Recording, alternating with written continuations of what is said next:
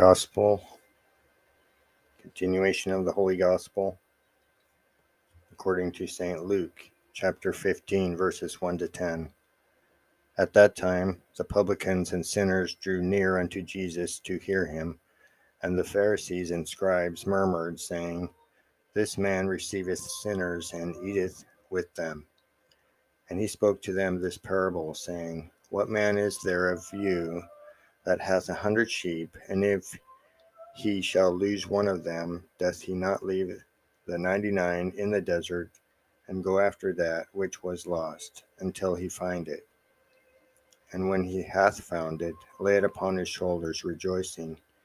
And coming home, called together his friends and neighbors, saying to them, Rejoice with me, because I have found my sheep that was lost.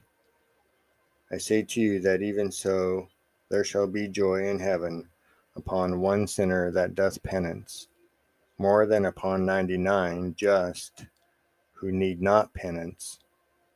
Or what woman, having 10 groats, if she lose one groat, doth not light a candle, and sweep the house, and seek diligently until she find it?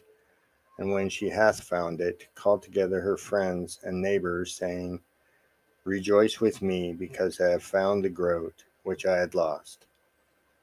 So I say to you, there shall be joy before the angels of God upon one sinner doing penance,